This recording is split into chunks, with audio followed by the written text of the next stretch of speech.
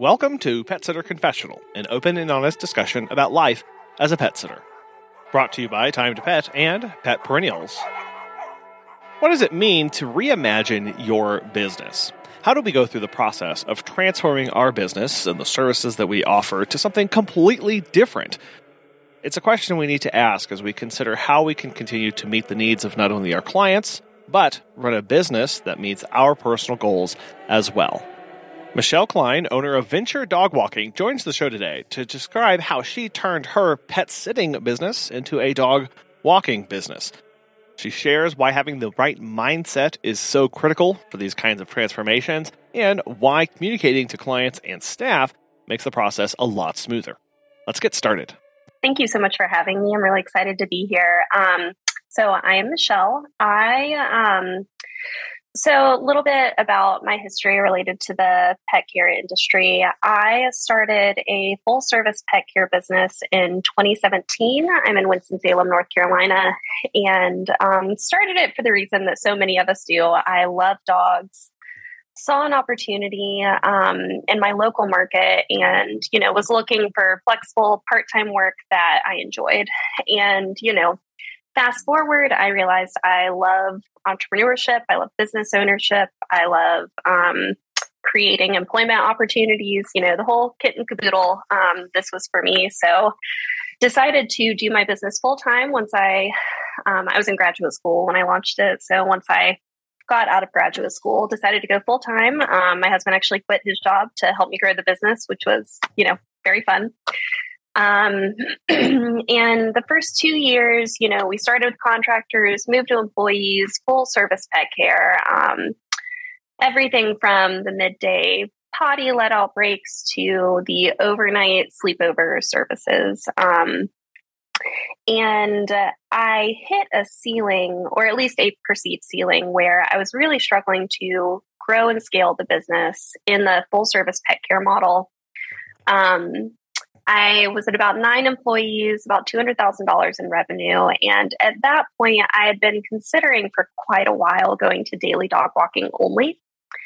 And, that terminology is kind of a side note, but I feel like that always sounds a little bit restrictive, like daily dog walking only, as in I'm limiting, rather than like I saw an opportunity to have a really amazing dog exercise adventure company.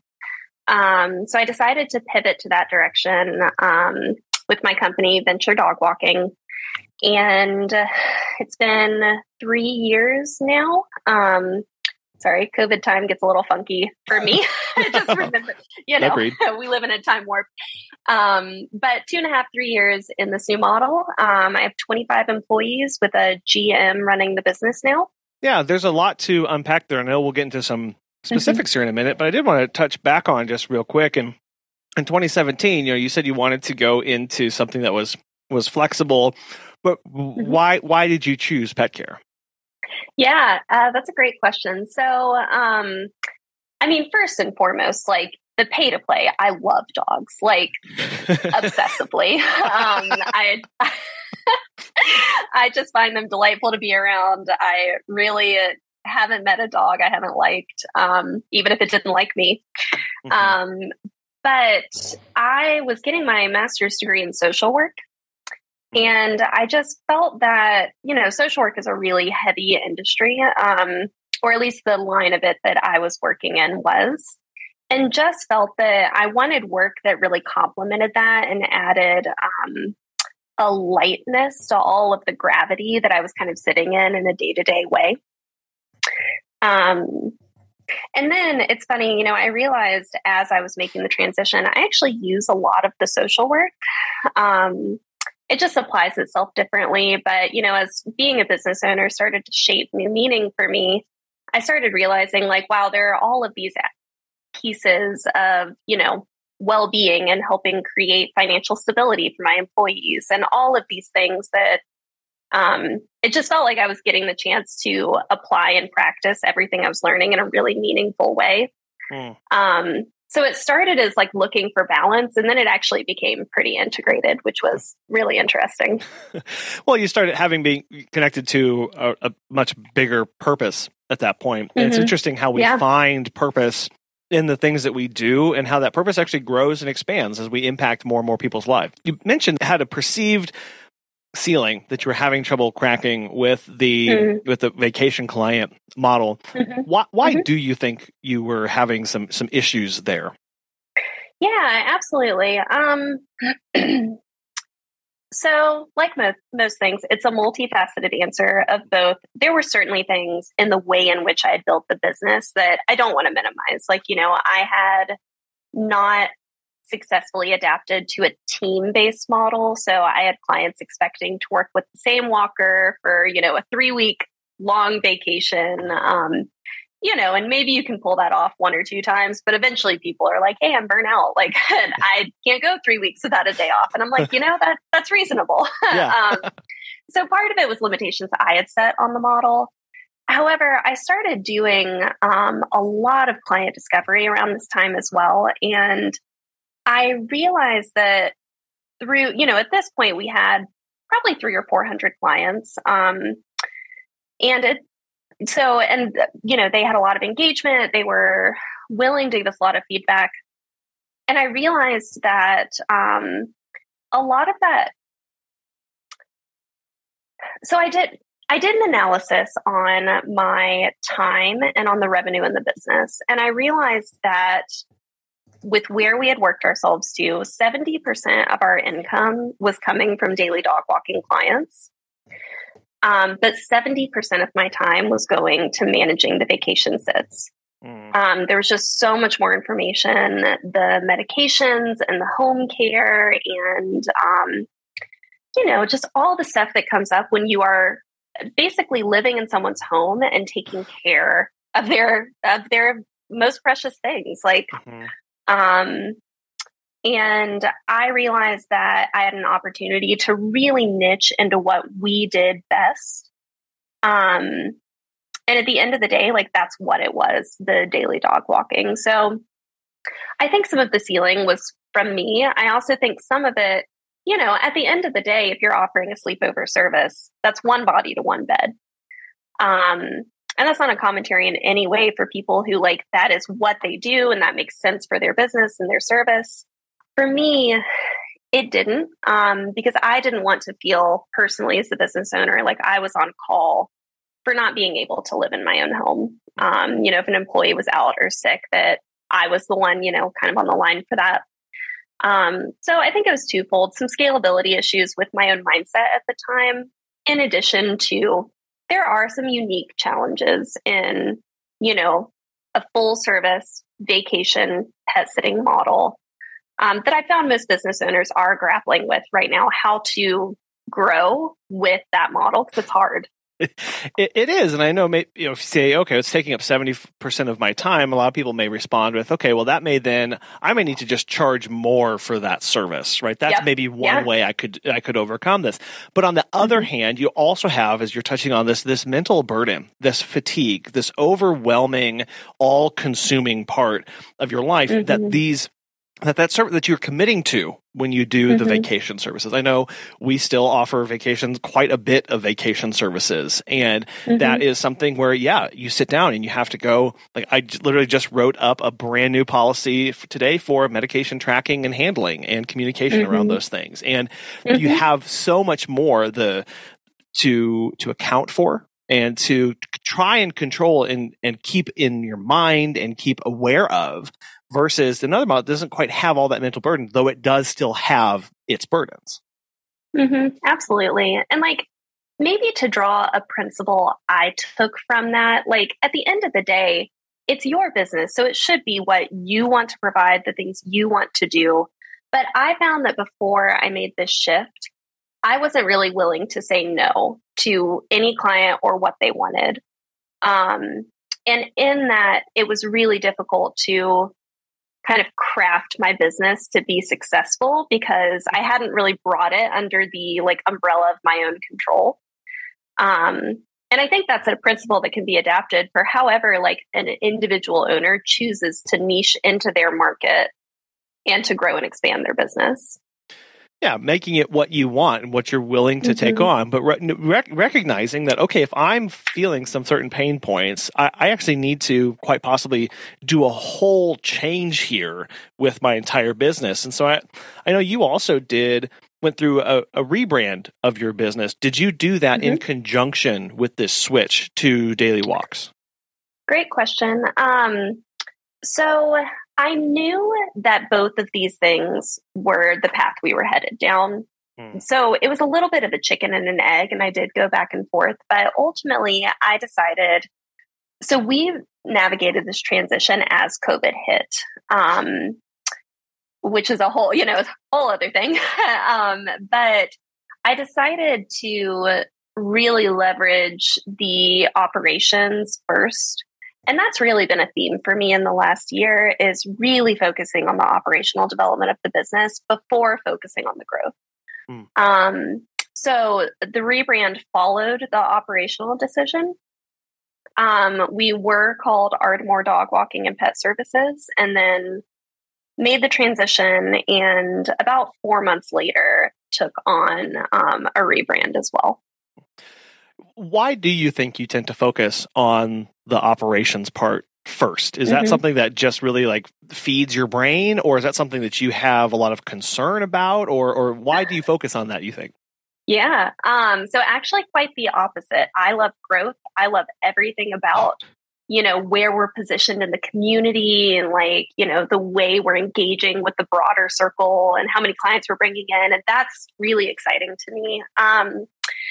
So when I first started growing my business, I found out very quickly in this industry, because we are doing in-home services, I don't offer any type of like group pack work, that there's this one-to-one, one employee to one dog at one point in time.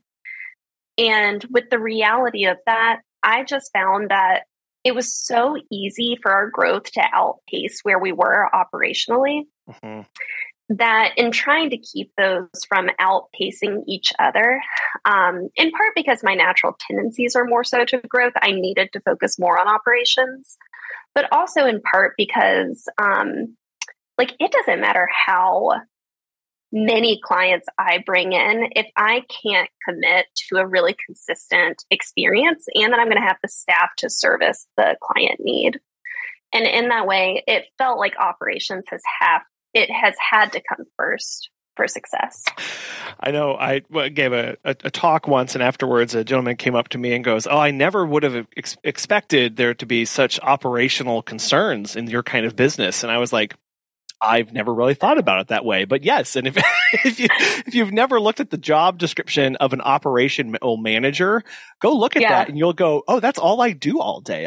We this is such an operation heavy business and industry to be in, of the planning, of the routes, of the staffing, of the hiring, of the client bringing in, that if we don't have those nailed down, we won't be able to see that growth. And I think that's really interesting to hear, and going, well, how do we then now look at making the operations as best as we can, and really getting those lined out so that we can experience that growth on top of it. I know we've really had some concerns when we expanded into our other service area, of going, we never wanted to tell anybody no because we couldn't physically serve them, right? And so that's a different approach, and making sure you have the operations there, the scale, the staff to meet the demand when it comes.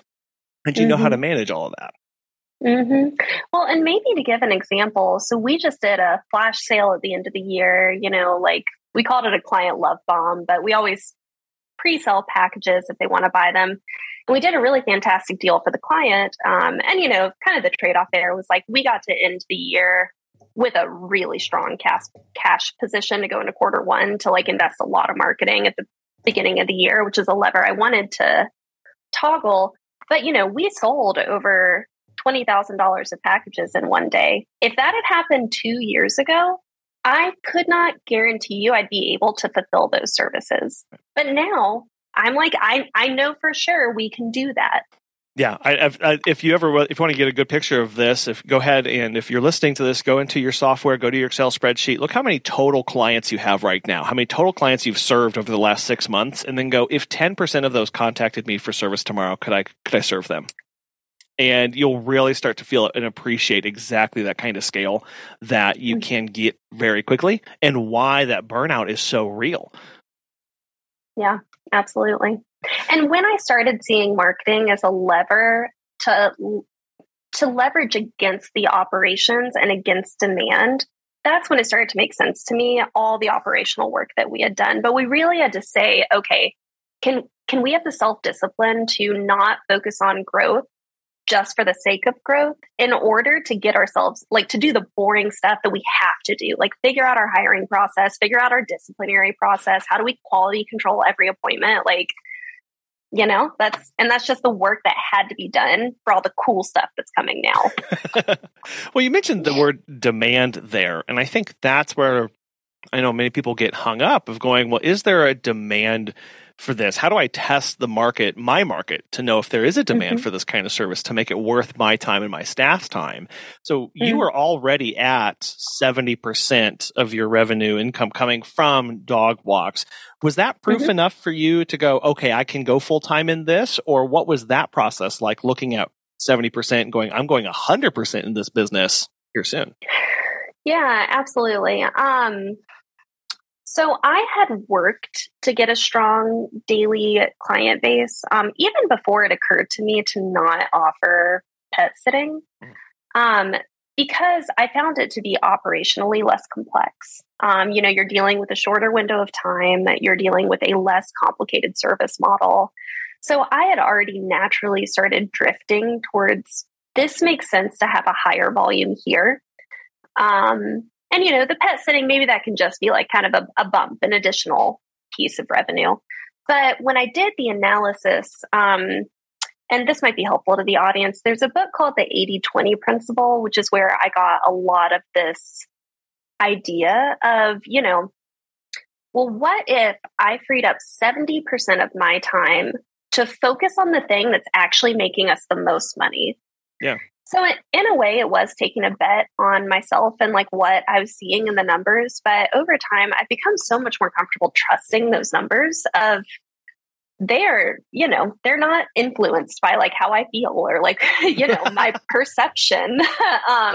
They just are what they are, and I trust them. And when I started seeing that and thinking through this 80-20 principle, it didn't become, should I do this? It became, it would be foolish not to do this.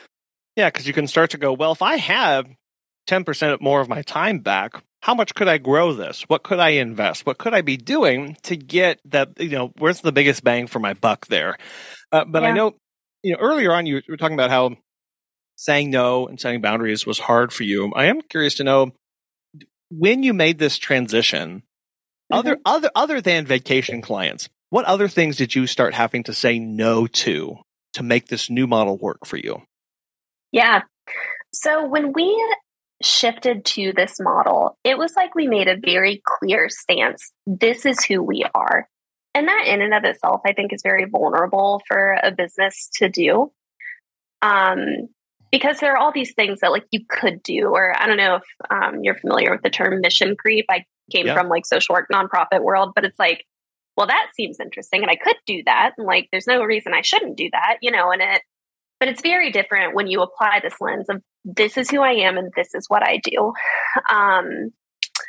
And so when we got to that place, everything that didn't fit that framework was a no.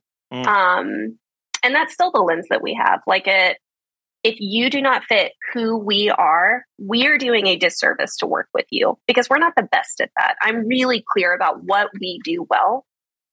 And I'm really, really committed to the idea that if we do not do it well, we don't do it. Right. Which helps you have that laser focus, right? Now you do have the opportunity to look at those things. But I am curious to know about just like from the financial aspect, because if you were doing $200,000, you were leaving $60,000 behind to make this big step.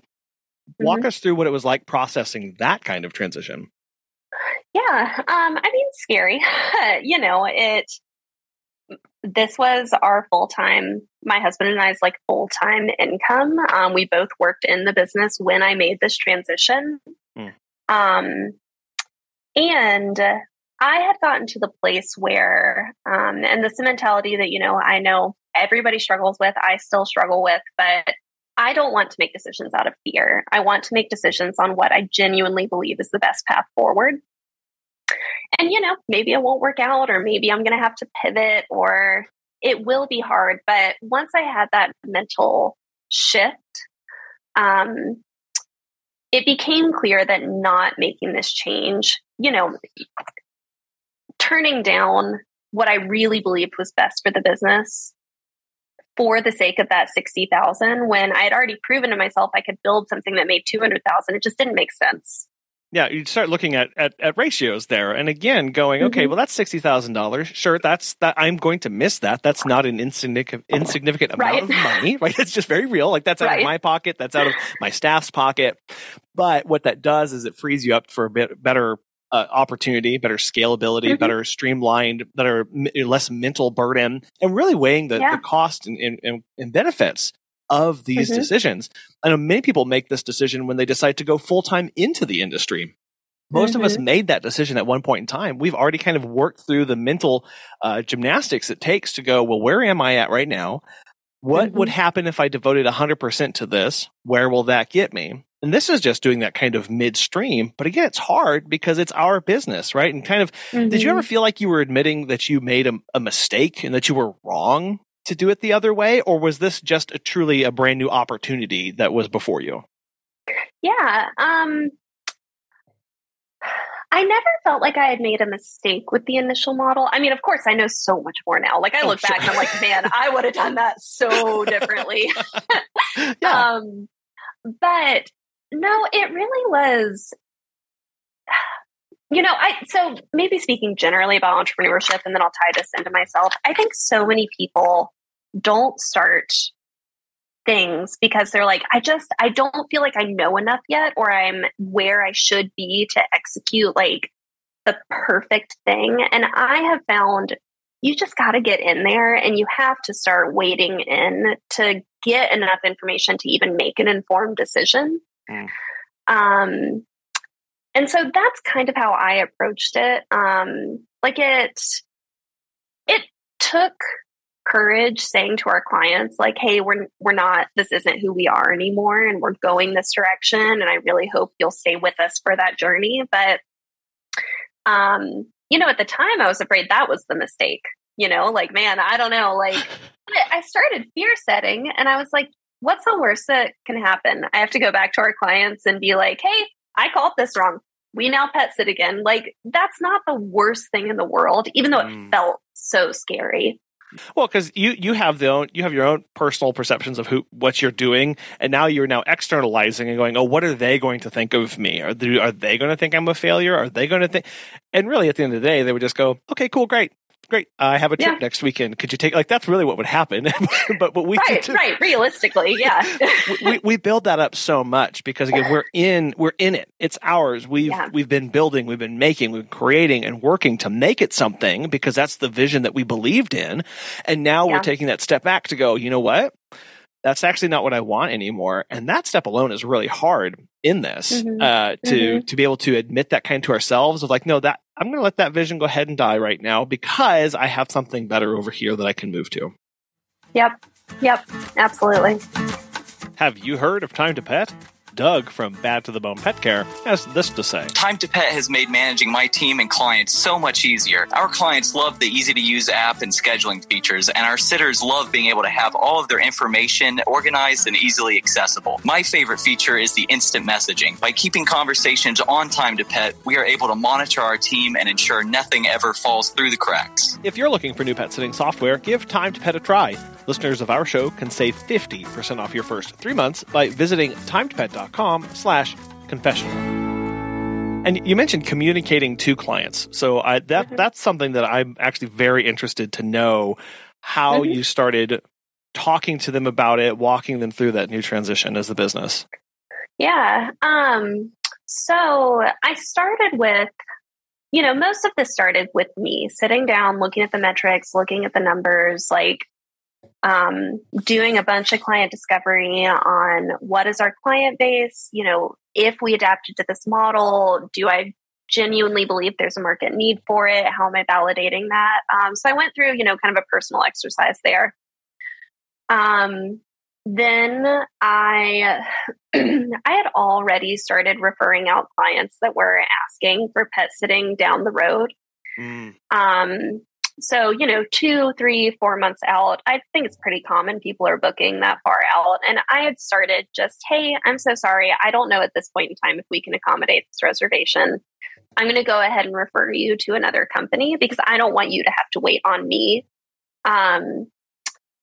But I didn't start communicating with clients, of course, until I had gotten my team into alignment. But I had already started setting up things so that when I was ready to bring the team in, it wasn't a question. It wasn't like, maybe we'll do this. It got to be a very authentic moment of leadership of, I am doing this. And because I value you so much as an employee, I want to give you the option to make a decision for yourself. If that's something you're going to follow me into, or if this is where we need to talk about your next step. So that's how a lot of those conversations went. And then once the team was in alignment, I started communicating with clients. And did you focus mostly on the clients that were already dog walking, letting them know that you were going full time, or did you start by communicating to the people who you knew were needing vacation care? Yeah, so we actually started with just mass communication across both groups. So I had written out a communication plan ahead of time of, here's a series of emails I'm going to send. Here are some frequently asked questions, like a link on our page that I anticipated a lot of people would need more resources. We had done a bunch of work vetting other companies in the area to find good referral partners. And before we communicated with clients, these other companies actually knew because they knew to be prepared, like they were about to get an influx. And then I just followed the plan. Like once I started getting, and there was kind of a core group of clients that I did reach out to one-on-one, but it was after I had sent mass communication. I didn't want it to seem optional or negotiable. I did have that, authentic relational moment with them of either calling or messaging like, hey, I know we're a really important resource to your family, and we have been for, these are people who probably used us since we opened. But I need to share with you, we're not going to be offering this anymore, and wanted you to hear it directly from me. Walk me through your mindset when you are sharing that with them. Fears, anxieties, terror, elation.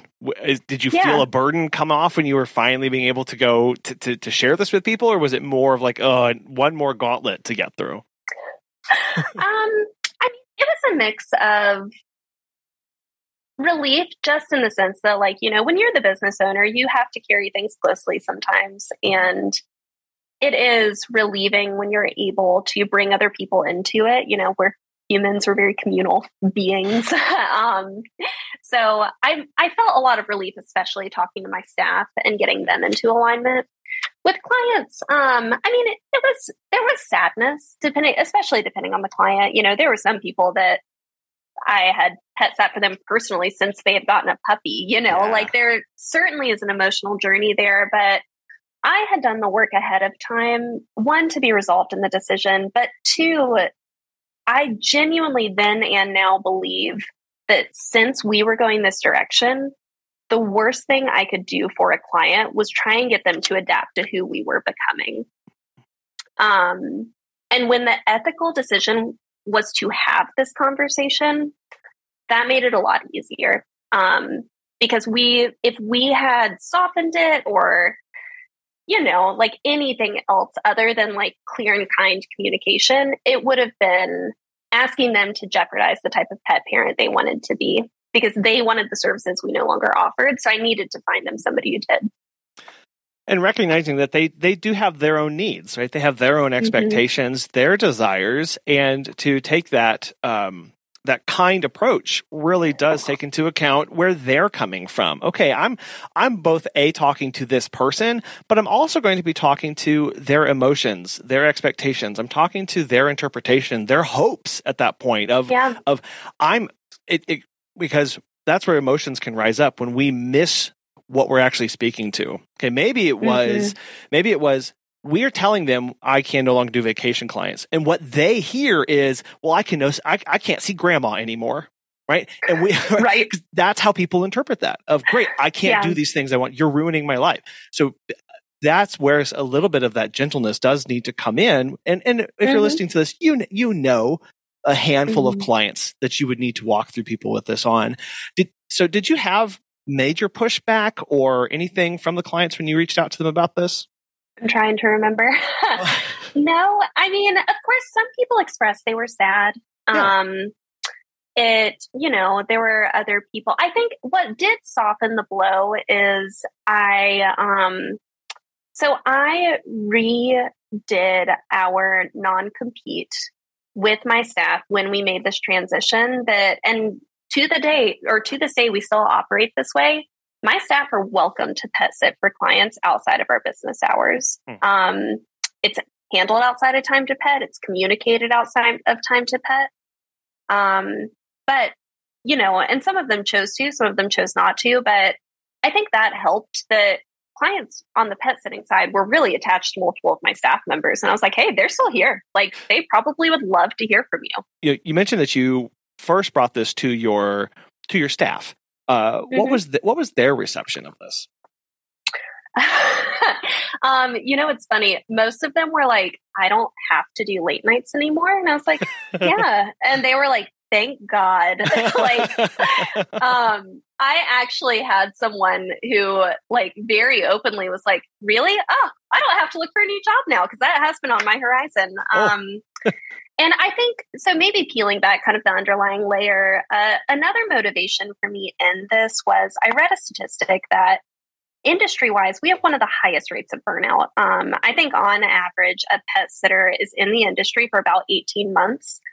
I wish I could cite that for you because now that it's out of my mouth, I don't know where I read that because that was a statistic a while ago. However, burnout in this industry is real. And I realized in having conversations with people and the amount of relief that I was sensing from them, it just was really affirming of like, okay. And I had a couple staff members that were like really hustling on the pet sitting side, like really liked it, wanted all the pet sitting jobs. And those conversations were a little different. But even then, I tried to frame it as that is still a pathway for you. I'm just not going to be the one opening the door or making those connections. But like, you can pet sit all you want. Like, you can start a competing pet sitting specific business. Yeah. You just can't do the middays. Like, we have to talk about what that would look like. But yeah, letting them know that those opportunities are there because, you could, again, we talk about business models through this. Sure, you could have staffed up 4 different time slots and only had certain pet sitting people who worked for 3 hours a day, morning, early afternoon, late afternoon, midday, late night.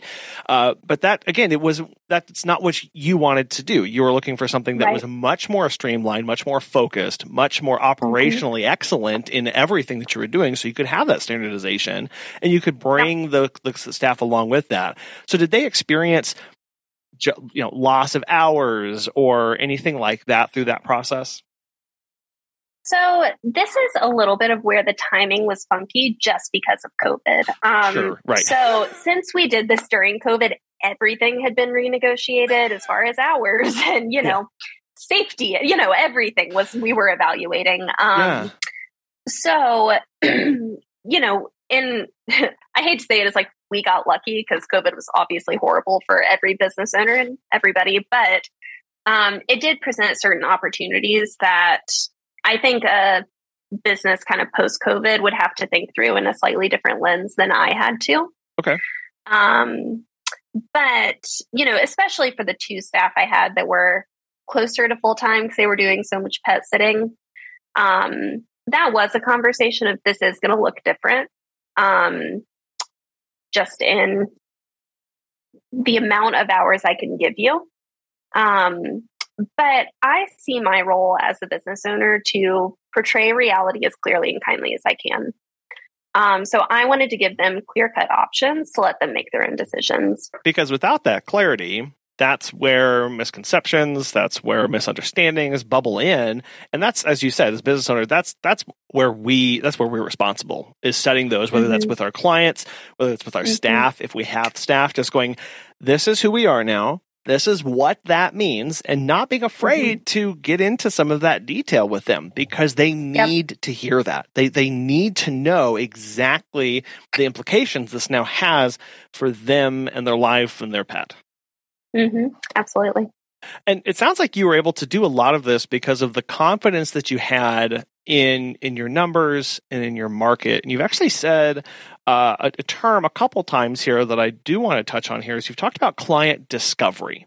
Walk us through what client discovery is, kind of what you were looking for, and how that helped you. Yeah. So for us, client discovery has taken several different forms over the years in which we've tried to practice it. But the idea being, our clients, there are certain patterns and themes that if you get enough information and listen carefully enough, they can give you a really clear heading as a business owner to follow. So for example, when I'm talking to people about their business and they're like, I'm really struggling to get more daily clients, the first thing I always say is, well, the dailies who use you now, where do they work? Where do they hang out? Like, what's their age? How many dogs do they have? And that's an example of client discovery, is letting your client base inform what you do next. Yeah. And just looking at, who am I currently serving? Because we ask that question a lot of like, well, who is my client, right? Basically that's getting at, it's like, who am I serving? And you'll look at your entire client list, and there'll be little, I love that word, themes, right? There's different themes. There'll be small groupings of here and there. And then you as the business owner get to decide, I want that group. That's the theme I want to follow. That's the through line that really hits everything that we as a business are trying to do. Yeah, absolutely. And one thing I found when, and I think you'll just let yourself be surprised. So one thing I found was, I had certain misconceptions of just, oh, well, I have these conversations, so surely that's the majority of my business. But I started really digging into the numbers, and I was like, most of our clients are single women between the ages of 25 and 44 with one dog. And most of those clients board on the weekends when they get the chance, because they don't want their dog home alone, only getting 3 pet visits a day. And when I saw that, I was like, whoa, our main client base doesn't even use us for pet travel. I just have this kind of circle of people that I hear from very infrequently. It just was really eye-opening. So actually, I had forgotten about this till we started talking.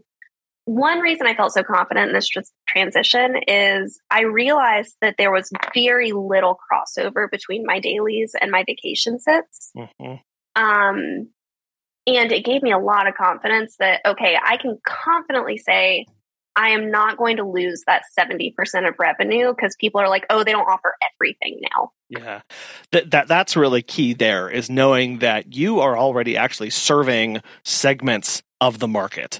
And I know we experienced that too, Michelle, of the clients who, if they could board on the weekends, they're going to board on the weekends. And sometimes we're the third option. So going this route, it's like, I'm not actually technically losing you, because I barely have you as a client already. Yeah. And that's where the client discovery comes in, I think, of man, who is really jiving with us? And those are the people who, for us, as we were doing discovery, it was the people who couldn't get a puppy if they didn't have a pet sitting service during the day, because they have to work and they have to have a dog. Or it was the people whose dogs are driving them absolutely nuts when they get home from work, because they are just so energetic. Those are the people that were like, you are our lifeline. Yeah. And I was like, okay, then I'm going to follow that through line. So were you doing this discovery in Excel, using your software? Were you sending out questionnaires? Kind of walk us through a little bit about your methods for that. Yeah. So I would say there are 2 practices that we do every year. There are other things, of course, as things come up, but the main things I do are every year around January, I always pull a report of our top clients from the year before. I use Time to Pet, so you can pull a report of the top spending clients in your client list. And I do an exercise with my general manager and, any other staff members that feel kind of relevant to the client strategy side. So I just put in place a sales and marketing manager. So she was part of this exercise this year. And we just go through and talk about everything we know about these clients. We track certain information after meet and greets, like occupation and stuff like that. But we'll look at their Instagram and we'll figure out where they work. And I know that sounds a little creepy, so I'm sorry, but we're trying to get all this information that we can to know where to market and who to serve. So we do that client analysis once a year and allow that to inform our marketing for the upcoming 11 months. And then the other thing we do is a annual client survey, and usually we try and do it in August, where we do send out a form and keep it 8 to 10 questions to rate both our client satisfaction and to make sure we're in line with what they need.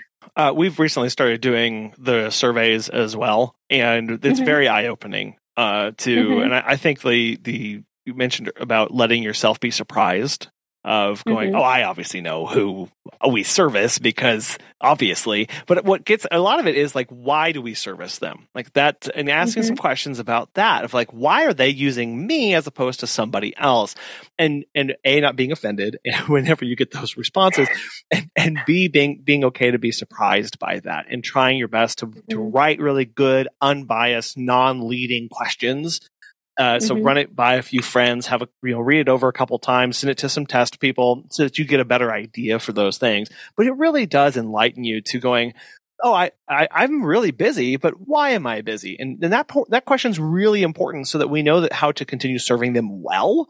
And so that when we go to make decisions like completely cutting out a whole base of services, we have more confidence in that decision.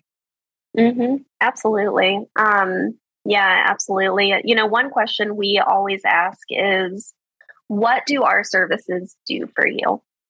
And it is amazing the responses we get back because they are very rarely about the dog. They're usually about the owner. And that's really powerful information. Like, you give me the ability to focus on my job. Like, man, that is like that makes me feel amazing. But two, like, that's what I anchor my marketing on, is the core thing that we help a client with.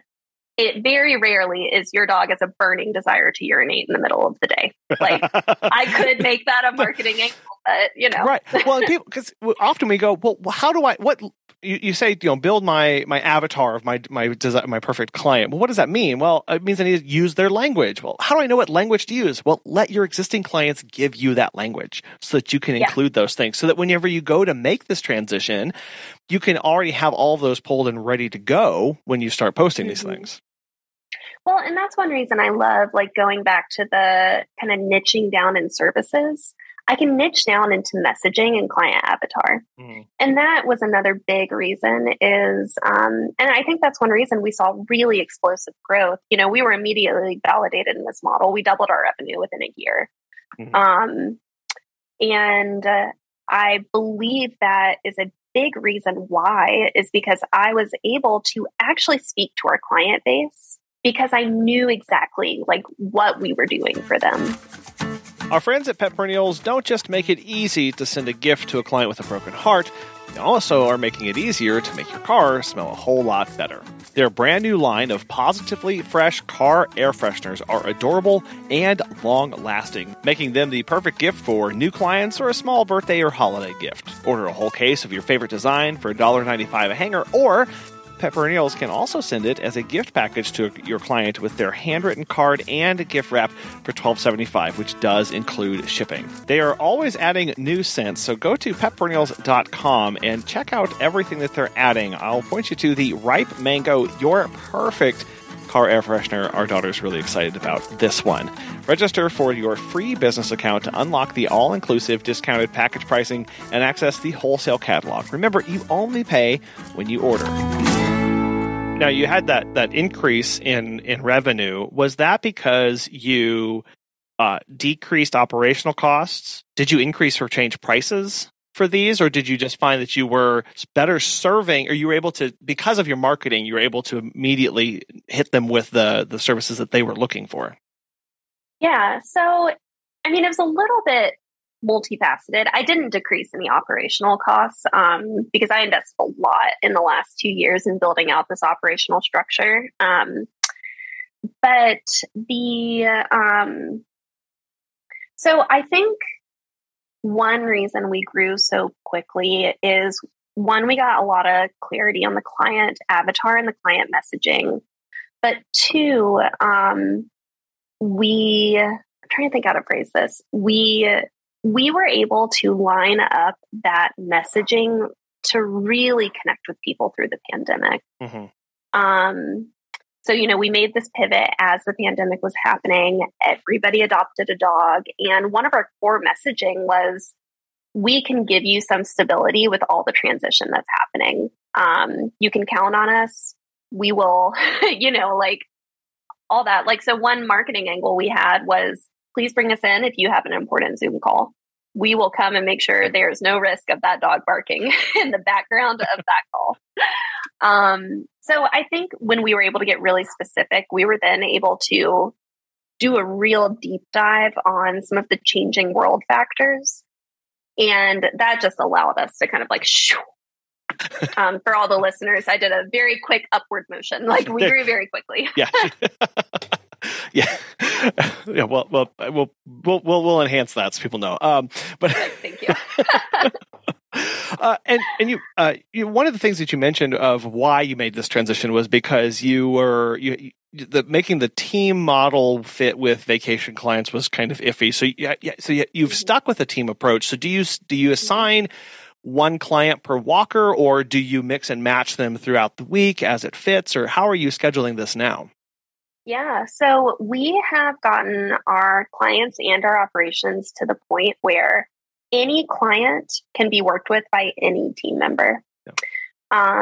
So we actually don't schedule at all around, we schedule purely for an operational standpoint. We really heavily focus on route mapping to make sure it's the smartest, because we pay for people's time in the car. So we're incentivized to make that as short as possible. And, they like it because then they save on wear and tear on their vehicle.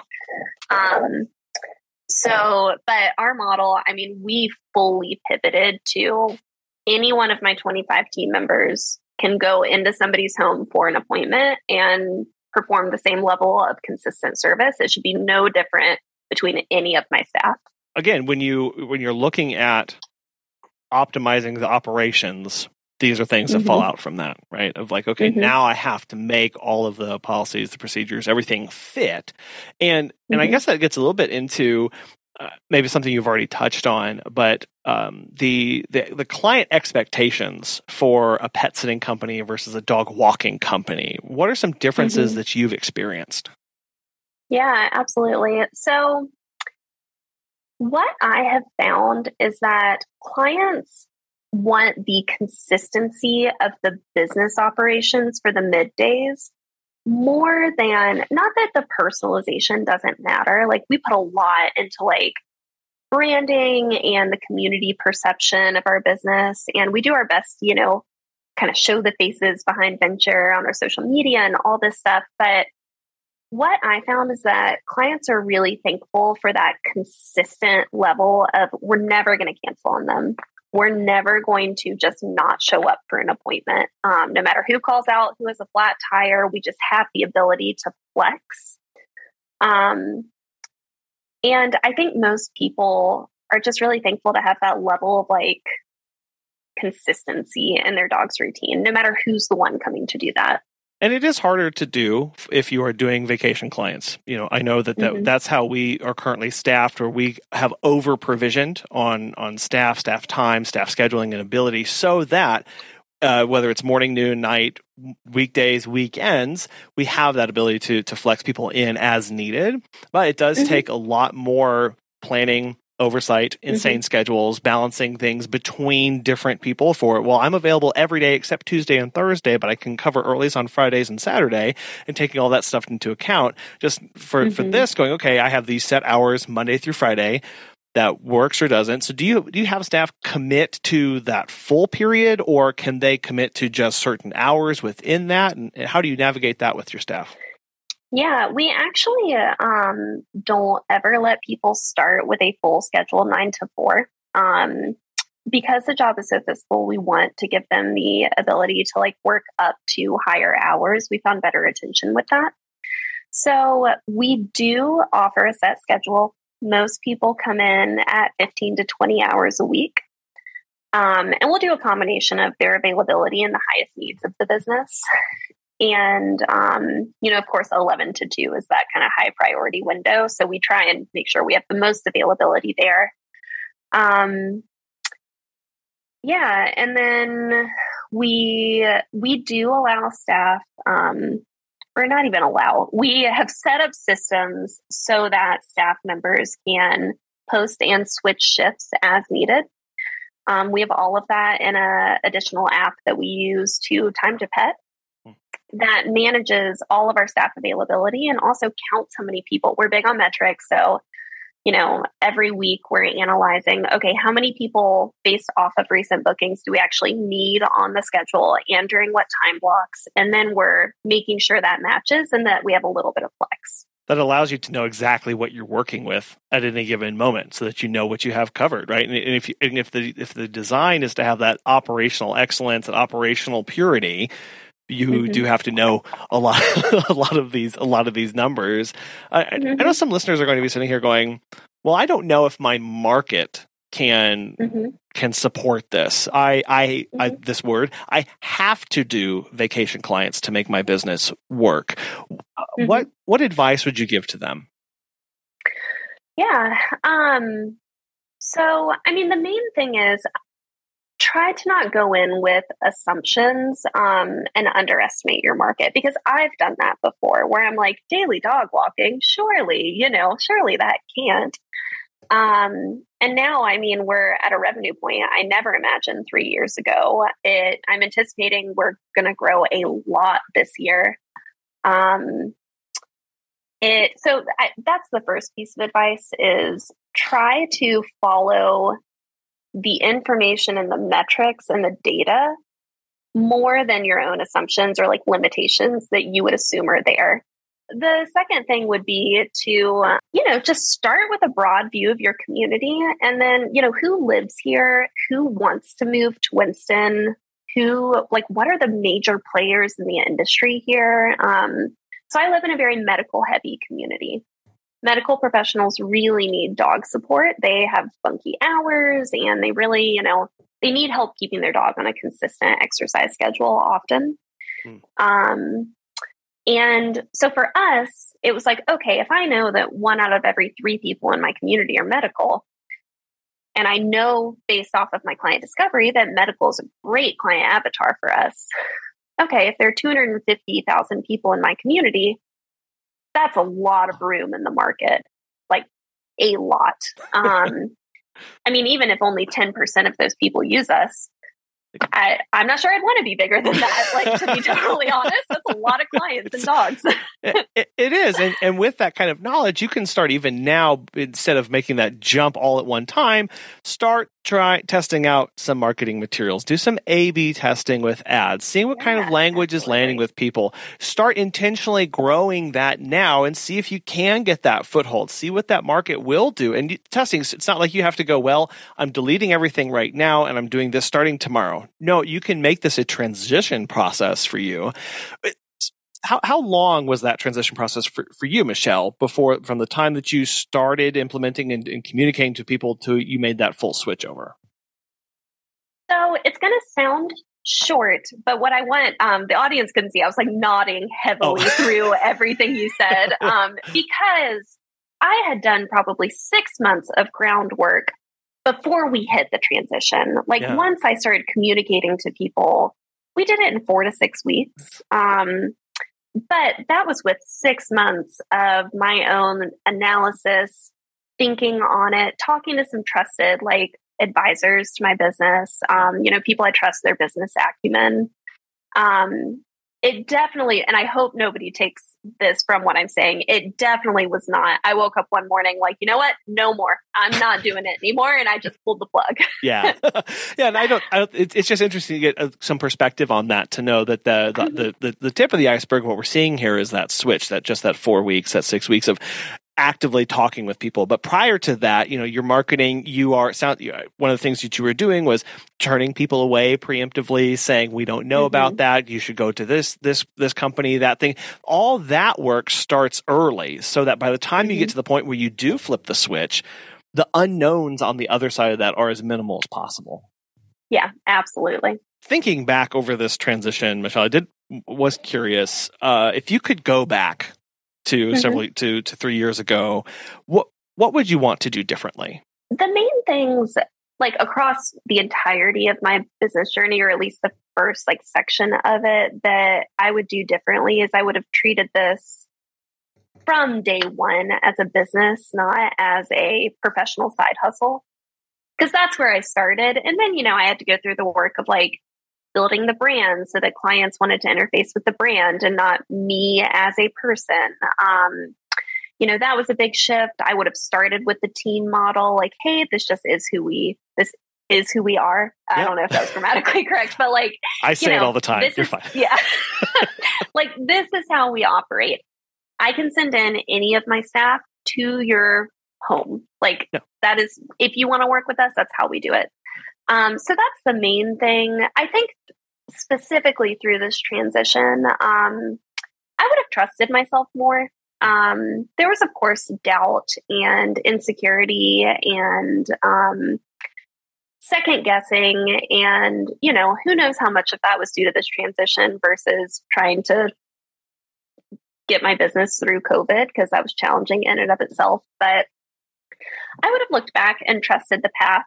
And trusted the fact that no decision for your business has to be permanent. I think so many people, myself included, get scared to test things or to try things because it feels like, man, there's no going back. And that's just not true. It really isn't. And even if the worst thing you can imagine happens, you would be okay. Excluding death, we are resilient people. That's one reason we're business owners, is we want to bring something into the world that's beautiful. And I think trusting that, even if I miss it here, I can be okay. This isn't my only shot. Knowing that they have a second chance, that there's more things that we can do. Charlie and the Chocolate Factory, it was like money. Well, they print more of it every day. We can try something new next time. We can do something different, and not being afraid to let that vision die, and realizing that we are, I think part of that, Michelle, is that we are much more than our business. We're much more than even the vision we have for our business. And that if that doesn't pan out, that's not a reflection on us. That's not a reflection on anything. It's that we can change, we can adapt, we can move into different seasons of life as we learn and grow and have new experiences that teach us, oh, you know what? I actually don't want that anymore. I would like to try something new. Yeah. I follow a thought leader, and I really respect him and his wife. It's Alex and Layla Hermosi. And he has a quote that you cannot lose if you do not quit. And that everything along that path is just iterative lessons of getting closer and closer. So I try to keep that mentality. Sure. And how best can people get connected with you, Michelle? Yeah. So I do have a website, dogcolaunch.com. That's where I'm going to be putting, that's kind of the hub for all the information. I am on Instagram and on Facebook under Dogco Launch. That's DOGCO Launch. And then I'll be offering a series of, coaching, or I'm launching some masterminds this year to help guide businesses through this transition, or even just through building up that daily dog walking client base as a core operational backbone. That's awesome. Okay, well, I'll have those links, and I'll include links to Venture Dog Walking as well, so people can check out your business and see all that fun stuff that they're doing and how you're running that. And I'll have that in the show notes and on our website for listeners to go click to. Michelle, this has been fascinating, and I really want to thank you so much for coming on the show today to walk us through this journey and really how it's a lot of mindset and numbers, as it turns out most things are in life. So thank you so much, Michelle. It's been a real pleasure. Yeah, absolutely. Thank you. How is your business feeling to you right now? Is it exactly how you thought it would be this number of years or months into running and operating it? The fact of the matter is, it is never too late to change. It's never too late to transform. I know for me, one of the hardest part about transformation is the fact that I have to give up on the direction that I was heading. But I have to remind myself that what I'm doing is providing myself a better opportunity for something new. I'm moving towards something. I'm not moving away from something. I'm taking the lessons from the first thing and applying them to the second. We'd love to hear how you are changing and transforming yourself and your business this year and moving forward, and how you're going about doing that. We'd love to hear from you. You can send that to feedback@petsitterconfessional.com or anywhere on social media. We're so thankful for today's sponsors, Time to Pet and Pet Perennials, and we really want to thank you so much for listening today. We hope you have a wonderful rest of your week, and we'll be back again soon.